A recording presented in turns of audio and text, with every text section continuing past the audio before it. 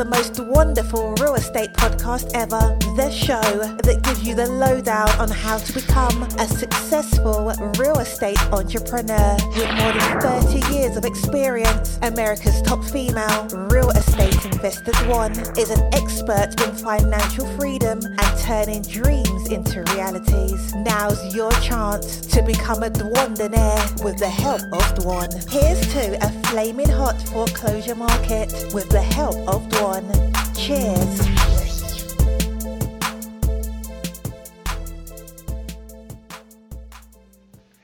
Hey folks, how you doing? This is Bill Twyford with the most wonderful real estate podcast ever. We're talking about investing on the go today. This is 15 minutes for you weekend warriors out there learning everything you can learn in this 15 minutes. We're going to go ahead and this is for you guys, man. It's 15 minutes investing on the go. So get ready, buckle up, and hang on. You're out driving for dollars, listening to what I have to say. Today, what is our topic today? Our topic today is how to handle an inbound call. How to handle an inbound call. Now, let's think about this for a second. You may say, Bill, what's an inbound call? An inbound call is when somebody calls you or contacts you, whether it's through Voxer or it's through email or it's through, a text, whatever it is, a phone call. When they're contacting you and they're coming to you, that's an inbound communication. All right. When you're picking up the phone, you're talking to them. If they call you up, all right, and they say, hey, how you doing? I saw your sign. It says, I buy houses, cash, no equity, no problem. And I want to know what you can do to help me out. Now think about this for a second. They're calling off one of your bandit signs that you've got out there that say, I buy houses, cash, no equity, no problem. So when they call you up, do you answer the phone?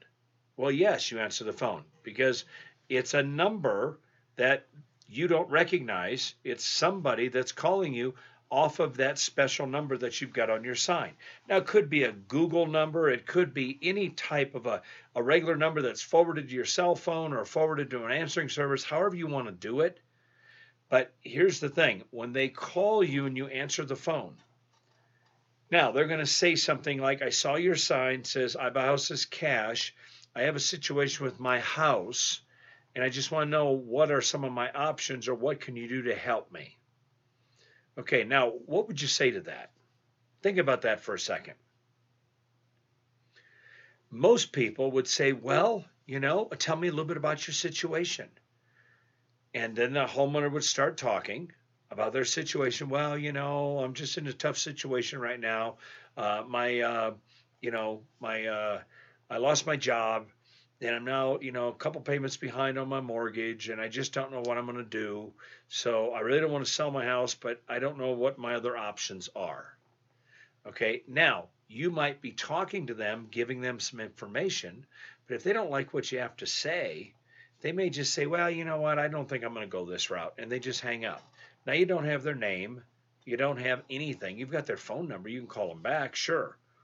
But what I like to do is when we get an inbound call, I like to say to the homeowner, when they say, hi, I'm calling about your sign. It says, I buy houses, cash, no equity, no problem. And I want to know what you can do to help me out. I'm going to say, well, my name is Bill, and I'm on a cell phone. I'm not in a great area. Let me get your name and number in case we get disconnected so I can call you back. Well, my name is Bob Smith, and my phone number is this. And now I got him to give me information. You see what we're doing? We're training them to give us information. Okay? So now, when I get his name and his number, I'm going to write it all down. Then I'm going to say, tell me a little bit about your situation. How can I help you, Bob? He'll say, well, I'm a couple payments behind on my mortgage. I think I've got some equity in my house, but I've lost my job. And my wife and I are right now, we just don't know what we're going to do. And we just need some guidance on getting out of our situation. Well, I said, well, that sounds like it's a tough situation. What do you want to do? Do you want to stay in the house or do you want to just sell the house and move on? Well, we were thinking of just selling the house and moving back to Texas because that's where our kids are. Texas, wow, that's great. So, how soon do you want to be there? Well, we really'd like to get there as soon as possible if we could. You see what we're doing here, guys? Now, what I'm doing is I'm finding out their global values. What takes them to Texas? Why are they going to Texas? Okay, they told me their kids are down there and their grandkids are down there. When do you want to be there? As soon as possible. So now I have a motivated person that's lost their job, that has some equity in their house, and they just want to get out. So now I'm going to say to them, I'm going to say, how many payments are you behind? Well, we're 2. And how much is your monthly payment? It's $1,500. Okay, if you were going to go ahead and keep the house, what would you do to the house? Well, the house really needs a new roof because we got a couple leaks in one in the kitchen and one in one of the back bedrooms. So now I know it needs a roof, okay? Because I asked them, is the carpet and the property, is it dated? When was it built? Well, it was built in the 60s. Okay, that tells me it's probably dated. Have you done any updates to the property? No, we haven't done anything. It's just like this when we went ahead and moved into it in 1969. So it was built in 61. So that tells me that it's dated. So immediately I know I have to do bathrooms, I have to do carpet, I've got to go in and do kitchen, I've got to do a lot of stuff to it. Okay? And then I say to them, you're 2 payments behind, your monthly payment's $1,500 a month. What do you owe on the property? We owe $210. And what do you think the house is worth? It's worth about $280. So you have a little bit of equity. So what are you looking to get out of this situation? Well, we just want to get as much as we possibly can. That's a normal answer you're going to get. Well, let's look at some of the numbers of what we can do. I mean, if we've got to fix this house up, we're probably going to put about $20,000 to $30,000, maybe $35,000 into this thing, updating it. And I said, if we have to do that, and you owe $210, that's going to put us about $240, and there's not a lot of room there to get $280 out of it. And $280 is probably the houses in the area that are probably all fixed up and updated and stuff. Well, no, they really are. That's what he says. Bob says, no, yeah, they are. They're updated houses and stuff, and we know that. Say, listen, Bob, are you in a position to maybe just take a couple $1,000 and just so you guys can just be gone and just be in Texas next week? Is that something you might be interested in? Well, if we could get about, my wife and I talked, if we could get about $3,000 or $4,000, we'd probably just move. Say, well, you know what? Let's do this. Let's meet. Let's go ahead and meet at the house. What works best for you? Can we do 6 o'clock at night, or would 7 o'clock tonight be better? Well, we can meet you at 7 o'clock tonight. I say, okay, that sounds good. Now, when I come over there tonight and we're sitting down talking, I'm going to show you exactly what we're going to do. Are you okay with us leaving the mortgage in your name right now and getting the payments current and keeping it current while we rehab the property and keeping everything rolling for you guys? It's going to do nothing but help reestablish credit for you guys because you got a couple dings now. You got a 30-day late and a 60-day late. You see what we're doing here? I'm setting the groundwork for taking the property subject to, so I don't have to come up with the $210,000 to pay off the bank. All right, all I'm doing is asking information gathering questions. All we want to do, Bill, is we just want to get out and just take our money and just get to Texas. So what I'm going to do is I'm going to meet with them. I'm going to drop off a homeowner agreement. I'm going to get them to sign a sales contract. I'm going to go ahead and drop off and get them to sign an authorization to release. And then I'm also going to go ahead and bring over a quitclaim deed that they can take and get signed and notarized and get it back to me with the homeowner agreement. Now, in the homeowner agreement, it explains everything that they're going to do and everything that I'm going to do. Okay? It explains what our roles are in this transaction. That's why I never do a deal without the homeowner agreement. Okay, so now what we've got to do is go to that appointment at 7 o'clock. That just came off of a sign call. Now, they're not all that easy, but I got to tell you what, sometimes they are. And when they're like that, you just picked up a deal. And now you're sitting down with them and they said, well, if we can get $3,000 or $4,000, we would be happy. Well, what I'm going to do is go over there, scope out the house, look at it, see what I need to do, put some numbers to it, And then I'm going to say to them, listen, here's what I'm willing to do. If you guys want to go in with me on this, I'll make up the back payments. I've got two ways I can offer this to you. I can give you $3,000 now, and then you guys are just gone. And you sign everything over. And then we're going to fix the property up and either keep it for a rental, or we're going to fix the property up and turn it and sell it.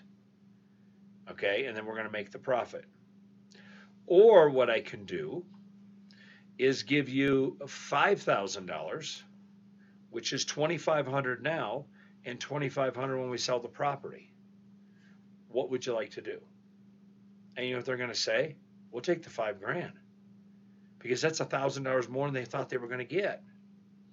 And they're ready to sign the paperwork. They're ready to move forward. And then once they sign the deed and get it notarized, and they hand it to you, and the homeowner agreement's there, the sales contract is there, everything is done. You've done your title work, you've checked everything, because you get your sales contract signed, you get it over to your title company to check title to make sure the only liens on that property is a $210,000 first mortgage with Wells Fargo. All right? You give them the $2,500. All right? And you hold the other $2,500 until you sell the property. That also guarantees they're going to leave the house. So you're not paying the whole $5,000 now, and they decide, well, you know what? We're just going to go ahead and use that $5,000, make up the back payments, and now we don't have a situation. Okay, so we don't want to do that. We want to make sure that when we're doing this, that we're in there talking to them about what they need to sign, how they need to do it, so we can go in and take control of that house. Because it's all about taking control of the house. They're going to deed that house to us. We're going to give them $2,500. And then what we're going to do is we'll give them the other $2,500 when the house closes. And we're going to stay in contact with them. Hey, how you doing, Bob? You know, this is Bill. We got the house all done. We've got it on the market. We've got 2 offers. We're going to take one. We're going to close in 3 weeks. And at closing, we just have the title company send them $2,500 check or wire them $2,500, whatever. I don't need them to sign anything because I've got everything signed already. Okay, it's just me offering them a little more than they expected. And when you do that, it's easier to get the deals. It's much easier to get the deals if you always give the homeowner a little more than they expect. All right, because they think, gosh, you know what? I didn't expect you to give me $5,000. But here's the thing. You got to make offers like that.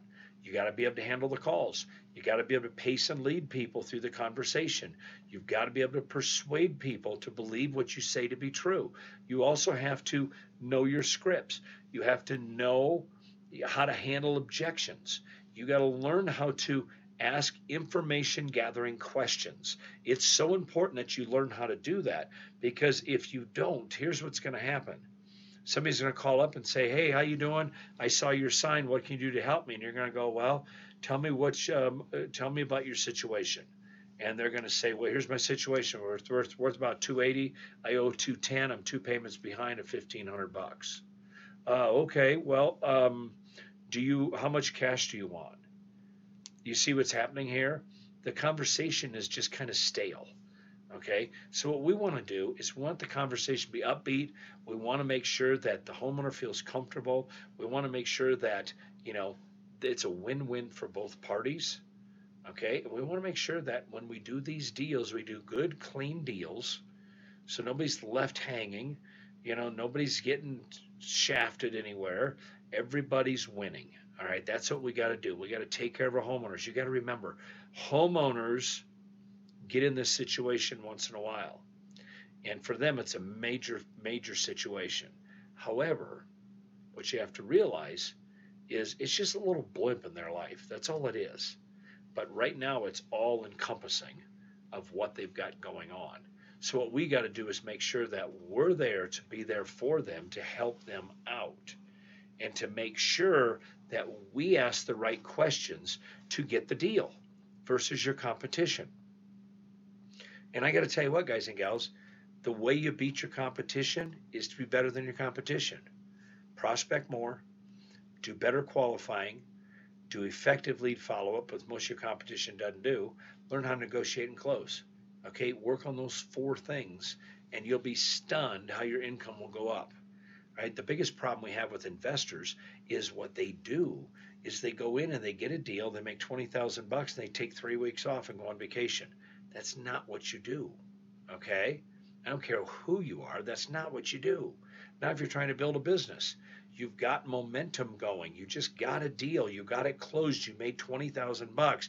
Go find another deal and get that ball rolling and get it moving to where you have 5 or 6 or 8 deals in the funnel all the time. And then when you've got deals closing while you're on vacation, because if you do one deal and then take a vacation, your business stops, and we can't do that. So we got to make darn sure that you guys stay on schedule. We talked about scheduling too. Stay on schedule and also learn how to handle those inbound calls. It's so critical to handle those inbound calls. If you don't know how to handle the calls, then don't be putting the signs out, don't be mailing the cards, don't be mailing the letters, don't be doing any of that stuff, because you have to learn how to talk to people. I can't stress that enough. All right, so that's your investing on the go for today. Also, remember, champions never give up, okay? Never stop learning. Keep pushing forward all of the time, guys and gals. You got to do that. Remember, the more you learn, the more you earn. Also, go to investorsedgeuniversity.com, opt in there. That's investorsedgeuniversity.com. Opt in there and get some free information, some free stuff. We've got free programs in there, all kinds of stuff for you when you opt in. Also, go to the most wonderful real estate podcast ever and give us 5 stars. Subscribe. Okay, give us 5 stars and tell Dwan, write Dwan a personal note in there. Say, listen, this Investing on the Go with Bill is the best part of your podcast. She hates it when you do it. No, she doesn't hate it. She loves it. But it is the best part of her podcast. What can I say? I have to say that because I'm doing it. All right? So, champions never give up, guys and gals. Keep pushing forward. This is Bill Twyford, Investing on the Go. We'll see you next week on the next training. Bye-bye. Thank you for dropping by to the most wonderful real estate podcast ever, making real estate investment wonderful each and every time. And for more information on how to make your real estate dreams a reality, keep an eye on dwanderful.com and be sure to become a member.